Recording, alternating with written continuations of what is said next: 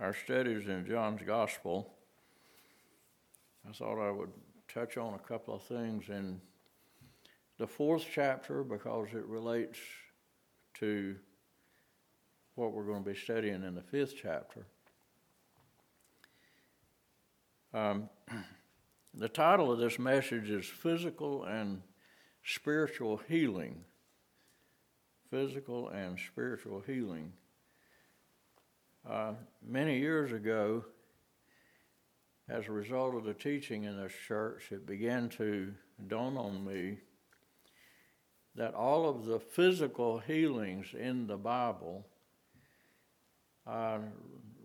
really illustrate and point to the ultimate reason that the Lord went to the cross of Calvary, and it was not to heal our bodies. That is not the main thing. It's not the main message of the Bible. The fall of man did not really have to do with the flesh. A lot of people get confused about this because in the New Testament, we're given continual warnings about the flesh, but the flesh is symbolic, really, of something that's much deeper than flesh and bones. It's the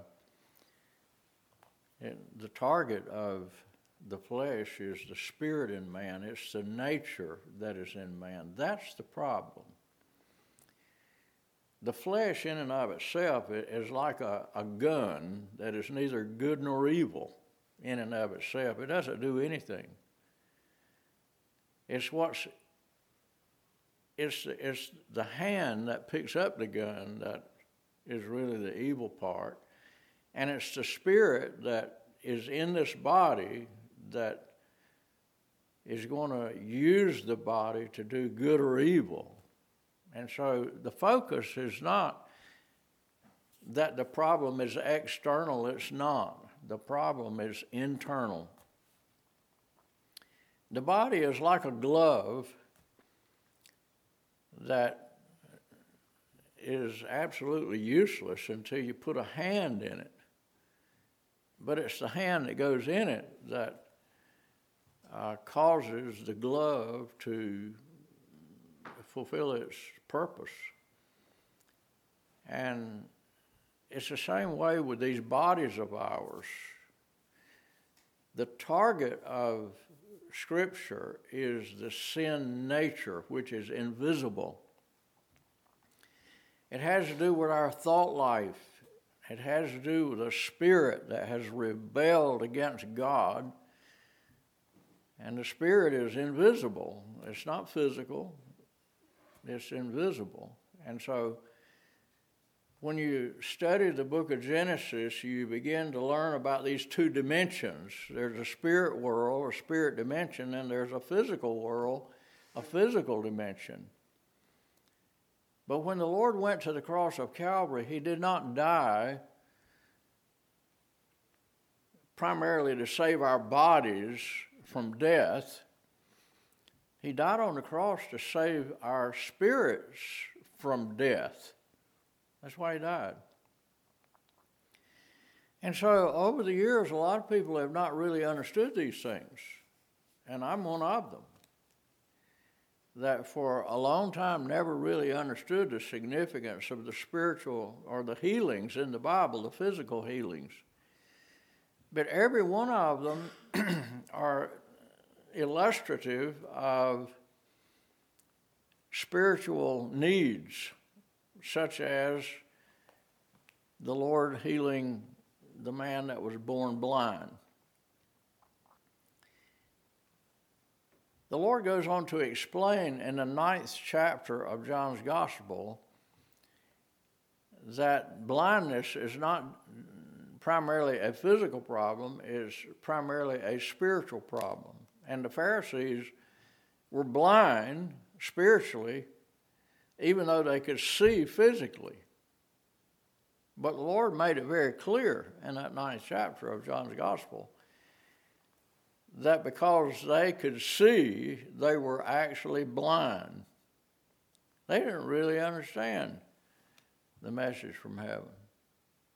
So when the Lord healed the blind man, it's the Lord's way of physically manifesting his capability in healing the real problem, which is spiritual. The eyes of our understanding. He talks about it that way, the eyes of our understanding, being enlightened. That's the problem.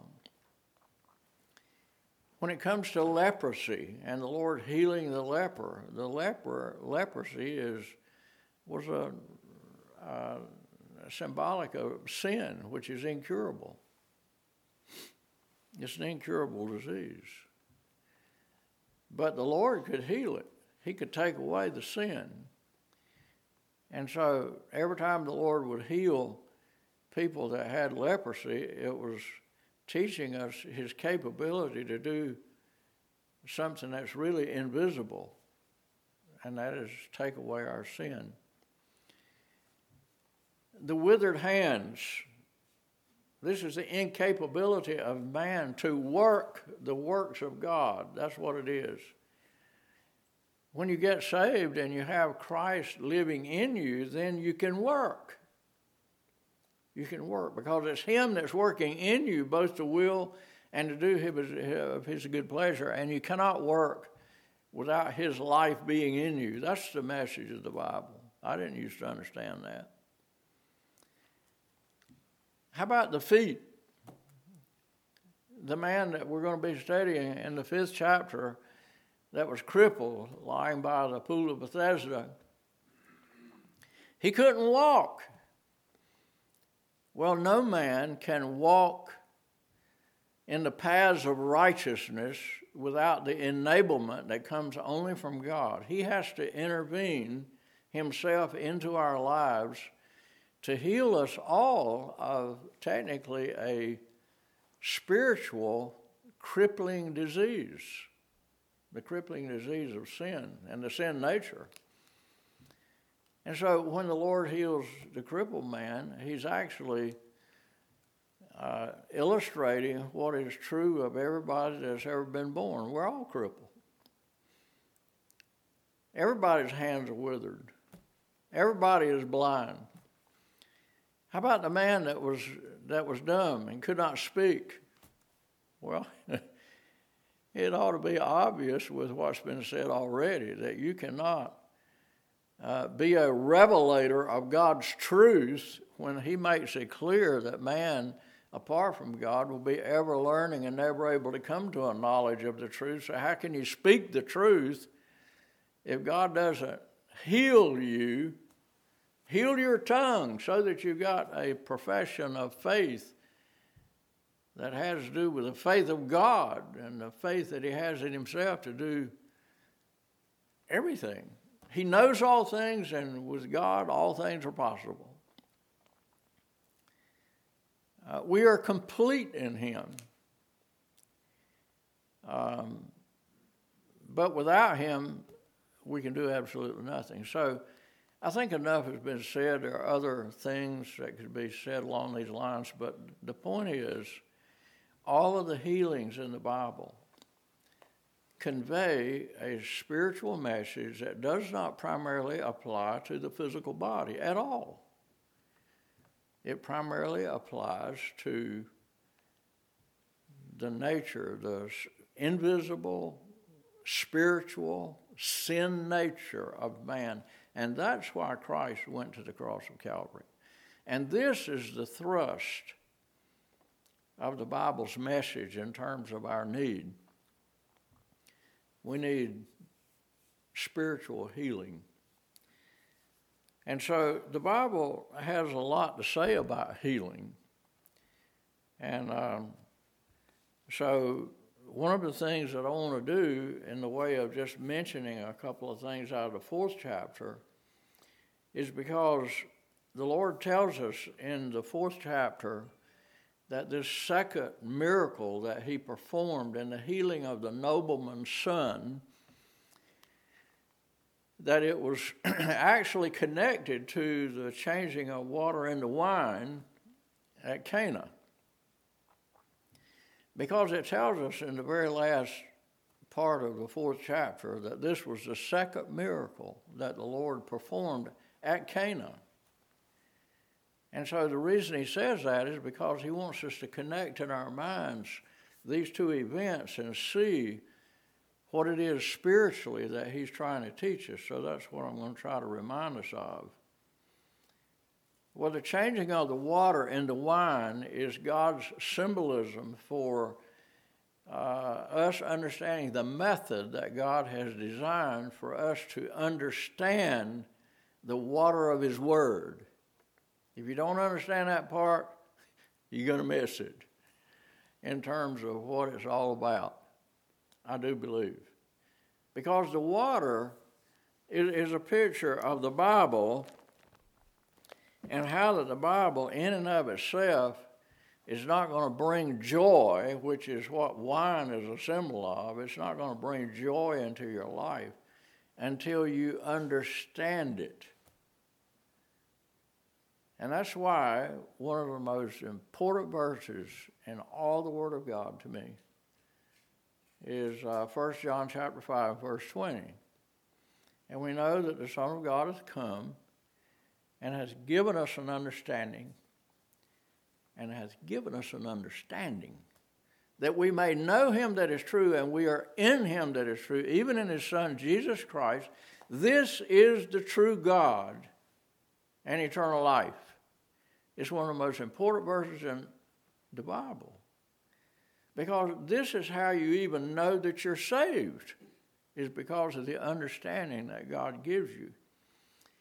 And so changing the water into wine is symbolic of understanding the water of God's Word. That's what it is.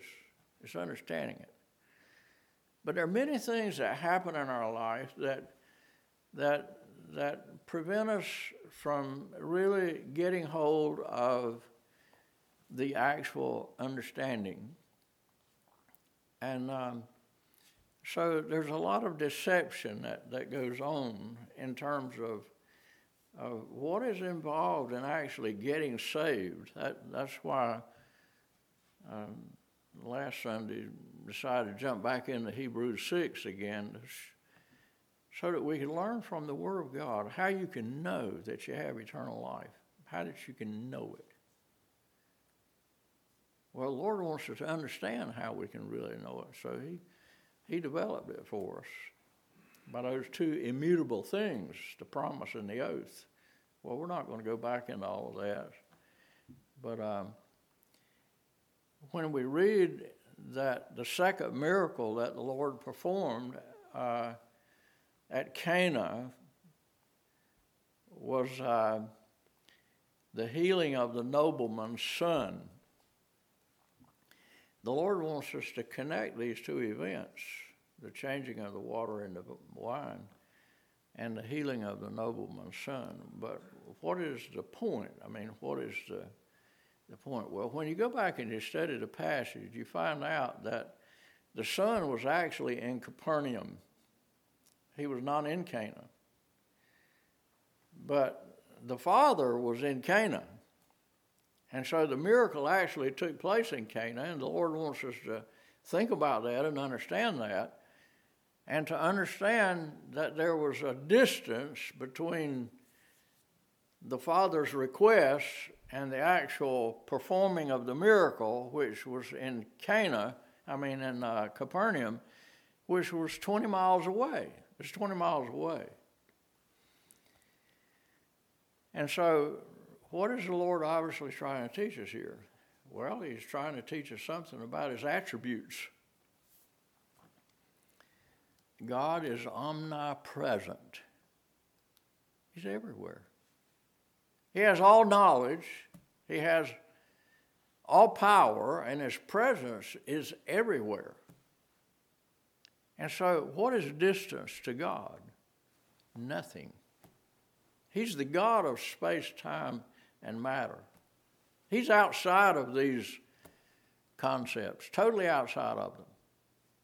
And being God, he's totally in control of these things, space, time, and matter. So when God tells somebody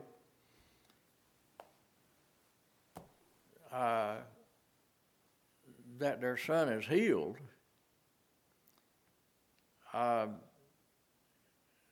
it's done right there on the spot at that very moment.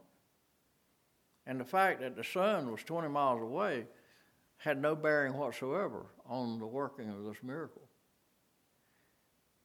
But the nobleman thought that the Lord had to come down to where his son was to heal him. And that's what the request was. If you go back and read it, you'll see that that's what the deal is. If you'll just come down, you can heal my son. In the nobleman's mind, being healed from his perspective, because we are creatures of space, time, and matter. We live in this world where distance is very important, but not to God. And so in the nobleman's mind, for the Lord to actually heal him, he had to come down there and do it, put his hands on him, whatever. And the passage is designed to teach us that that's not necessary at all. So this helps us to learn a little something about the nature of this amazing God that created the worlds. And he wants us to see him the way he is in terms of his deity, in terms of what these terms mean and should mean to us. And so there were a number of cases in the Bible where proximity to the healing seemed to be important to the people who wanted the Lord to do these things. And one case in point is Martha. You remember when Lazarus died? Martha goes out and she finally finds him after 4 days. Lazarus had been buried and been in the ground for 4 days, or in the cave for 4 days, or the tomb, whatever you want to call it. And Martha's remark was, if thou hadst been here, Lazarus would not have died. Why does the Lord put that in the Scripture? Because we live in this dimension of space, time, and matter, and we think that God is somehow or other limited the same way that we are, and he couldn't do anything about this situation because he had been gone for 4 days, and they didn't even know for sure exactly where he was, or at least he did, and they sent somebody to tell him to come, but he didn't come. He didn't come at all.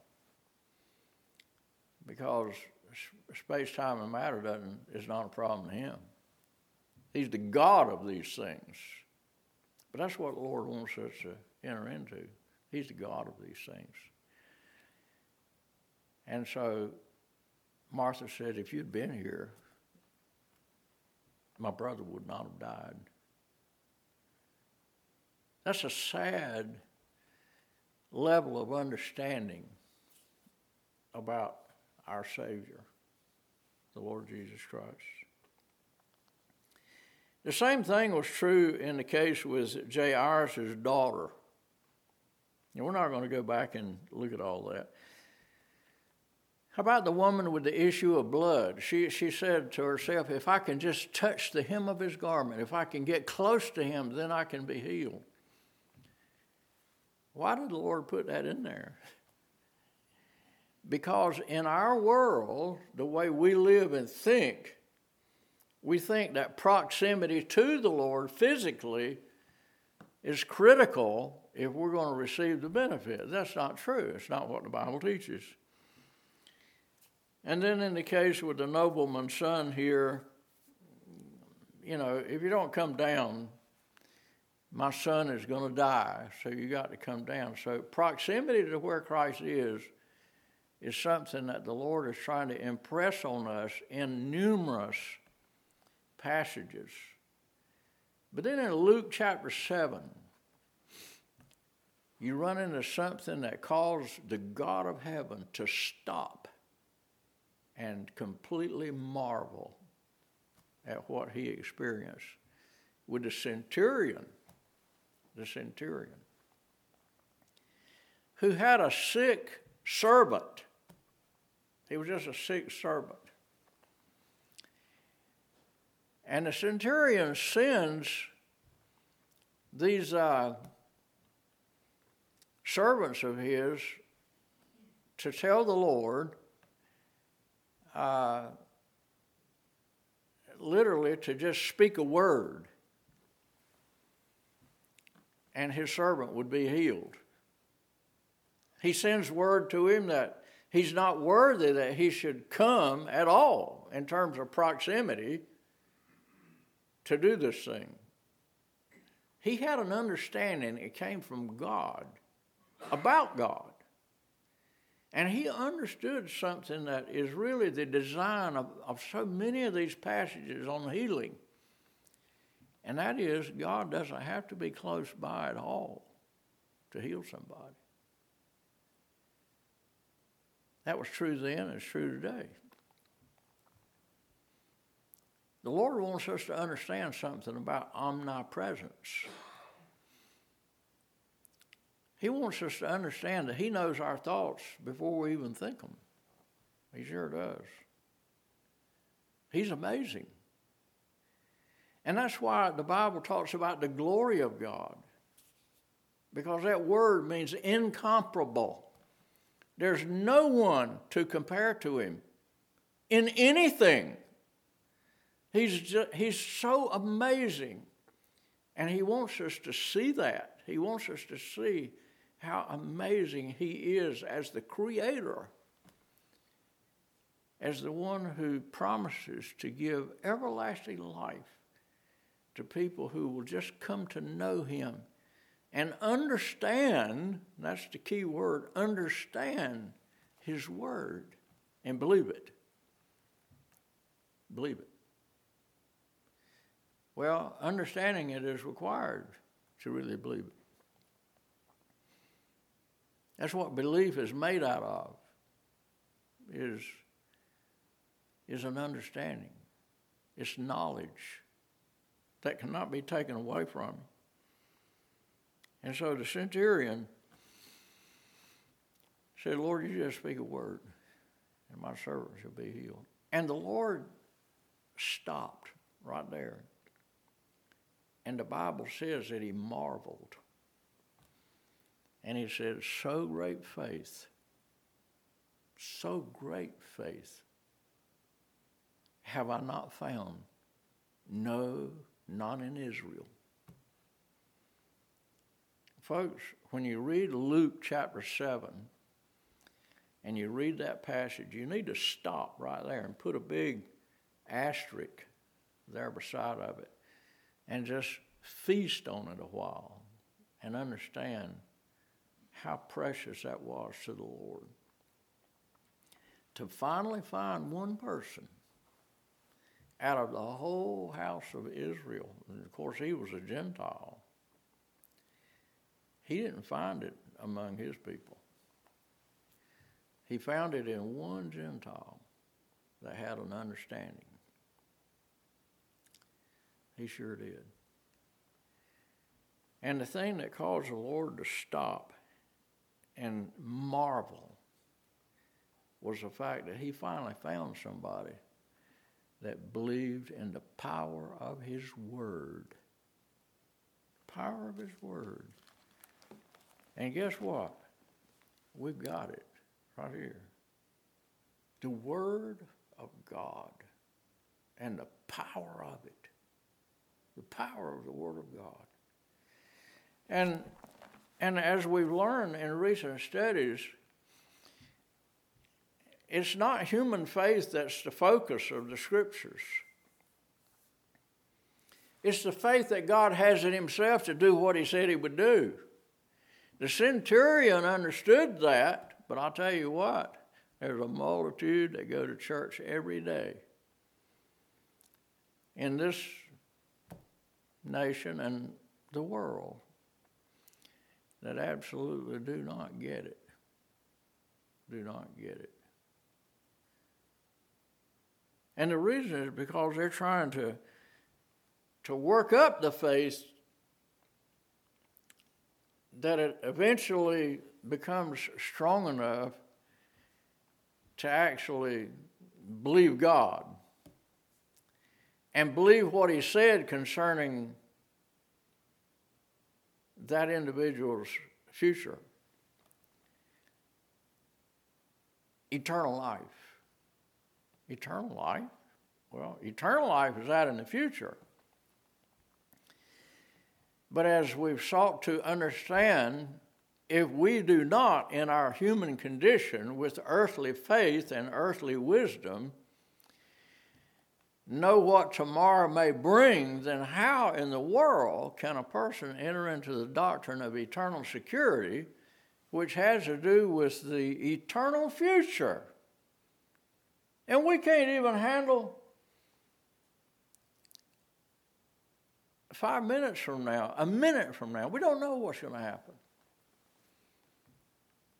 We know nothing about the future. And so how can you enter into eternal security concerning that day that you're going to stand before the holy God to find out if you're even saved? Well, I'll tell you what it is. Listen, I hope we don't ever forget this. Human faith is nothing in the world but a cosmic gamble. That's all it is. And man by nature is gambling that his good works and a loving God is going to be what's primarily needed to keep him from going to hell. But we're not going to ultimately know until we're there and the Lord actually weighs the good and the bad and makes the pronouncement, well, come on in. I'm not going to condemn you. I'm not going to condemn you. Folks, as I understand the message of this Bible, if you sin in one point, you're on your way to hell. When I understand the message of this book, I'm telling you, I think I do. You have to be perfect to go to heaven. How are you going to reach that? Perfection. How are you going to do that? How are you going to satisfy the requirement of being holy, unblameable, and unreprovable in his sight? How are you going to get there? I am so thankful that I have an understanding of the answer. And it's not wrong. It's in the book. God has to give you his life as a gift. And that life that he gives us has all of those perfections of holiness. He never broke the law in one point. He never did. Well, when we have his life, then we're not either. There's no leaven in us whatsoever when we have the life of Christ as our life. But listen to me. That's the faith of God, not the faith of man. And that's what's so critically important. And this is what the centurion, I think, understood in contrast to everybody else that the Lord met in his whole earthly ministry. He had not encountered anything like this. And he stopped and marveled. Can you imagine that the God of heaven would marvel? Well, he did. He said he did. But it was for our learning. He was not surprised. He was not shocked. Listen, he's known for all eternity that centurion would believe that way. But he wrote it in terms that we can connect with because we are creatures of space, time, and matter. And so the Bible is written for those that live in this dimension, this world. And so, as we've noted a number of times, there are two clear dimensions in Scripture: invisible dimension, physical dimension. There are two clearly distinct perspectives in the Bible: the perspective of God and the perspective of man. Earthly wisdom is earthly and sensual and devilish. The wisdom from above is not like that at all. Totally different. You got the faith of man, which always had an element of doubt. You got the faith of God. There's no element of doubt in it. I'm going to tell you, when you understand these things, it'll change everything. When it comes to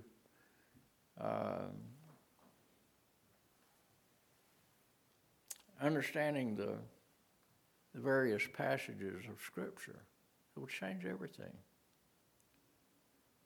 But it helps us to understand things that otherwise will cause us to live sort of in a cloud without really any clarity about many different situations that are given to us in the Bible. I want to try to focus on some of these things a little bit more, but I want to bring to your attention a little book that Pastor Kelly gave me years and years ago, many years ago. I'd say probably 45 years ago.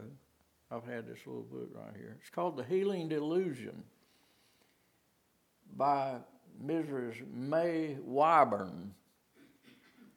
You can't get it anymore. I looked it up on Amazon just to see if it was available, and you can't get it from Amazon. It may be possible to get it from some of these special Christian book companies.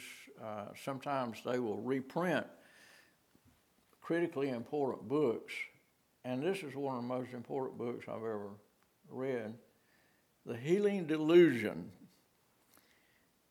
And I want to read you just a few things out of it because it ties into what we're studying and going to be studying in the 5th chapter as we get into this with the healing of the crippled man by the pool of Bethesda. It's very important for us to understand something about this subject and the way people are confused in this generation about healing. You got healing ministers, like in the past, Oral Roberts, Catherine Kuhlman, Benny Hinn. There's a bunch of different names of people that have been in our lifetime. But this is a woman who got caught up into all of this and became somewhat deceived until she began to go to a lot of the healing meetings, which she did. And so this little book here is a personal testimony of what she discovered to be factually true when it comes to the healing meetings and the misunderstanding of God's teaching on this subject. And so I'm going to read you just a little bit here. She says, I have attended between 300 and 350 meetings, and most of them being on the platform where I could observe all that was taking place. Now, I want you to think about this. 300 different meetings that she went to. They were healing meetings. 300 of them. She was up there on the platform where everything was happening. She says, I have dealt with hundreds of sufferers before and after they were anointed and prayed for, and I have assisted the evangelists as they anointed and prayed for the sick. So she was up there being a part of what was going on. I have seen people in all sorts of conditions, some suffering from cancer, diabetes, Bright's disease, tuberculosis, and in fact, almost everything except contagious diseases.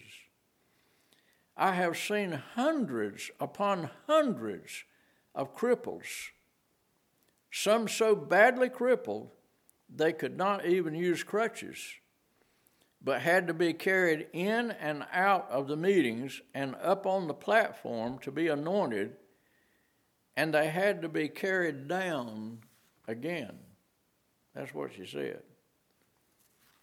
After all these meetings. Well, I'm just going to choose two little spots to read out of this amazing little book. She says, I do not say that no one has ever been healed in the hundreds of services I have attended. I can and do say most emphatically that I have never seen any evidence of healing. I want you to think of this.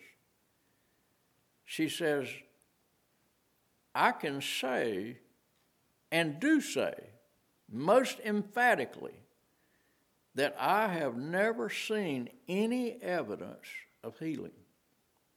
And she went to 300 or more meetings. If there were healings, they were of an internal character and not visible to the eye.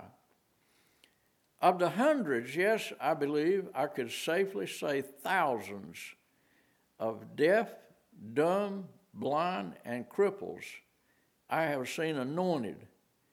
I have never seen one healed or even definitely improved. Not one. There have been a very few, who have said they could hear a little better or see a little better. But at the end of the campaign, they were not improved. Is this the way God heals? And she's asking that question. Well, that's all I'm going to read out of that little book. And now I'm going to tell you what some of you have already heard. But I'm going to repeat myself because it fits in perfectly with this and my own personal experience. When I first came to this area and was working for the state of North Carolina as a counselor in the prison system, I got to know quite a few people before I got to know Brother Kent here at the church, and I got involved in various types of ministries. A lot of it was charismatic stuff, which the Lord brought me out of. And at that time, in the 70s and 80s, people did not really understand the deception in the charismatic movement. And I was one of them that did not understand many things about it that I would later understand, and God would give me the understanding to come out from it and not have anything to do with it. Pat Wells and his wife, Noreen, started Teen City many years ago. And I got to know him, and he did everything that he possibly could to get me to be a part of Teen City and the ministry that he was trying to get started out there.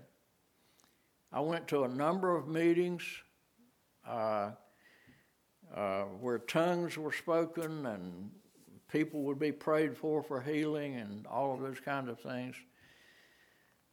I went with Brother Chubb Sewell, the attorney from Carthage. I flew with him out to Missouri one time to a meeting. He was a guest speaker at a large meeting out there. It was basically charismatic. I didn't know enough about the charismatic movement to even know that that's what I was getting into when I was, palling around with him quite a bit. And I went with him out there and I actually stood on the stage, and he allowed me to say a few things to the crowd. There's about probably 500 people or more in that meeting.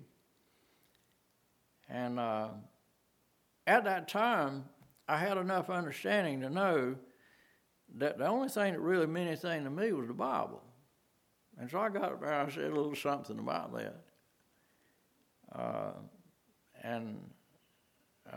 I think they were kind of glad when I got down, because what I had to say was not really what they were there to hear. They wanted to hear about, okay, I'm here, I've got a problem, I want to leave, and I want that problem to be gone, kind of thing.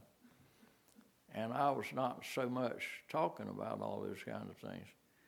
Well, anyway, I came back here, and I unhitched myself from Teen City and Pat Wells and his wife, Noreen.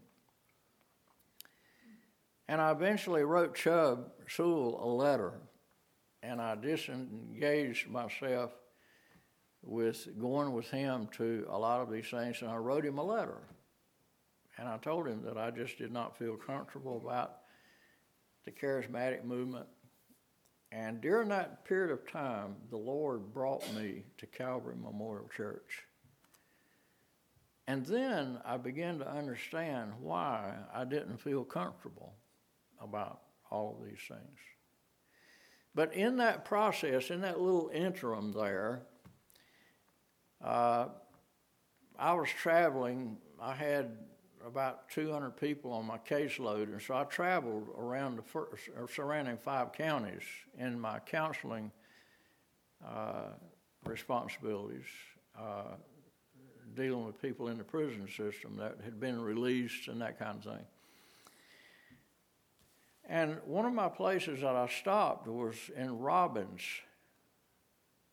and there was a family up there, Roland Johnson and Roland Johnson Jr., junior and senior. They ran a drugstore up there. And they were really into a lot of this charismatic stuff. And so I was up there one day, and Roland Johnson Jr. Ran the Sherwin-Williams paint store in Robbins.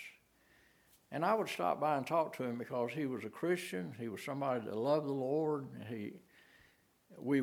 I would stop by, and we would just have wonderful fellowship together, talking about the Lord and talking about the Bible and various things. And keep in mind that I was very young in the Lord, and there's a lot of things that I did not know, but the Lord was working to some extent in my life in a very critical way that would help me in my future. And I stopped by there one day, and unbeknownst to me, Roland Johnson Jr. had Hodgkin's disease. And he began to talk to me about it a little bit, and then, unbeknownst to me, he went off to Virginia to a healing meeting. And I didn't know that he had done that until I stopped by weeks later.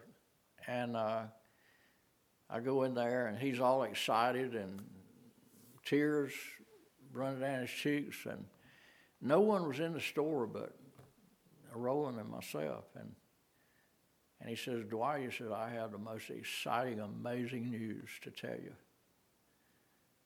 He said, "I went to a meeting in Virginia. It was Catherine Kuhlman meeting. And he said she gave an invitation for people who had a problem to come up on the stage and that she would heal them. And he said, I had a knot on my neck. Now, I'm just telling you what he said. And what you want to do with this information is up to you. But I'm telling you, I've got a good memory on what I was told. And this is the truth, what I'm fixing to tell you. He had a knot on his neck right here from Hodgkin's disease. And he said that in that meeting, while he was sitting in the audience, that knot went away. That's what he said. And then she asked that all of those people who had problems come up on the stage. And so he said he went up on the stage. And she prayed for him, and he just fell back, which a lot of them would do. And he said, Dwight, the Lord healed me. And he was sitting in that paint store with tears running down his cheeks, so happy that the Lord had healed him. And I was entering into it with him. And this was something that, I knew him. I wanted to believe in what he was telling me, that this was actually true, that this actually happened. And he was providing evidence for the faith to believe it. This was his testimony. About 2 weeks later, Roland Johnson Jr. choked to death in bed from Hodgkin's disease. He choked to death. When I heard about it, I went up there and I stopped and I visited his family. And these people are all dead now. They're gone. But I stopped by the store, and his dad was very, very distraught. And he didn't really want to talk about it. He was actually even, I think, angry with God because somehow or other they had obviously been deceived about something. And so that particular part of my life and involvement kind of ended right there with the Lord showing me that there were things about this book that people believe that is absolutely not true. And this business of speaking in tongues and healing was one of the greatest deceptions in the 70s and 80s in my life. And the Lord got me into this book, studying this book. And I began to learn that from the Word of God, what was being believed in a lot of churches and among a lot of people was absolutely not what the Bible teaches. And so I hope that we all understand that I'm up here trying to be as honest by what the Bible has to say as I know how to be, in the hopes that we will all study the Bible more carefully ourselves and be like the Bereans that were more noble than those from Thessalonica, a passage that's quoted so often here in this church. Because the foundation of everything is the Scriptures. And anything that's going on that does not pair up with "Thus saith the Lord," this is where it is in the book, then you're going to start going off on human faith. And you're always going to have an element of doubt. And the Lord showed me how profound that doubt can be. In the case with Roland Jr.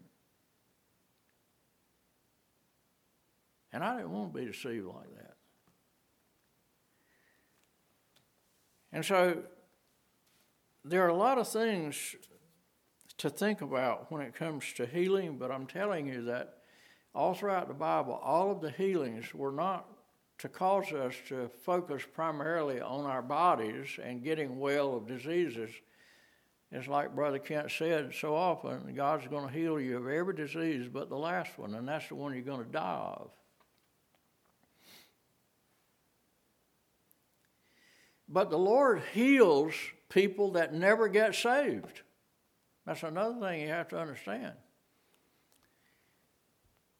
Everybody got healed in the Bible. Didn't get saved. He went into all the cities and all the villages and healed everyone of all their sicknesses and diseases. Do you realize how many thousands upon thousands of people that would be? They don't all get saved. God sends his rain on the just and the unjust, on the good and the evil. Matthew chapter 5, it says that. God is good to all of us. And every disease that everybody ever gets over and is healed of is the mercy and grace of God working in their life. That's true. But just because the Lord heals you of some sickness does not mean that you've understood from the Word of God the reason He died on the cross. He didn't die on the cross so that your body could be healed. He died on the cross so that you could have His life as a free gift if you would believe Him and trust Him for it, so that you could have eternal life, which is eternal health. Eternal life is eternal health. And He wants us to be saved on the inside and not focus on the outside, because that has to do with our self-centered nature and our preoccupation with ourselves and what we want to do and how we could do it so much better if we weren't all crippled up.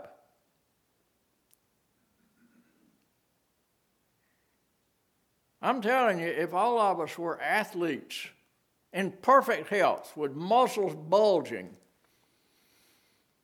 it means nothing to God, nothing. Because He said, without me, you can do nothing. And so if you've got a body like Steve Reeves or Arnold Schwarzenegger, what value is that spiritually? So no value at all. That's why the Lord said, bodily exercise profiteth little. It sure does. Listen, all those weightlifters that I used to admire are either dead or so withered up right now nobody wants to look at them on the beach. We all die. And there is no future hope as far as this world is concerned, the way human faith looks at stuff. We need the faith of God. We need that perspective. We need to get away from the earthly perspective and see everything through the eyes of God. And enjoy all that He is to us. Well, let's see. Where do we need to go? Well, let's just jump into the 5th chapter and read a few verses here. Well, we haven't got time to read a few verses. Where did time go? Maybe what I ought to do is just stop right here, because what we find in this 5th chapter is really just amazing to think about. So let's do it next Sunday, Lord willing, if He doesn't come before. And hopefully these things will help us along. Me.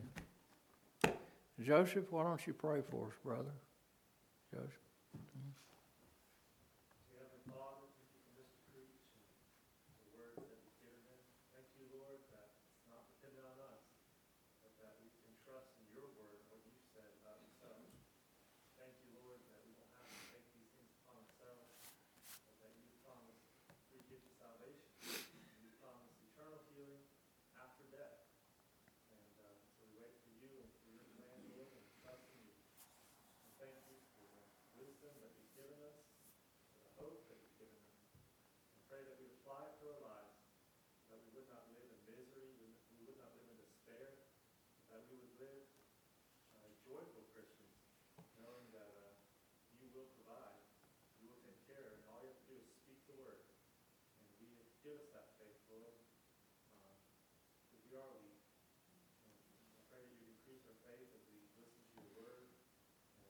grow in you.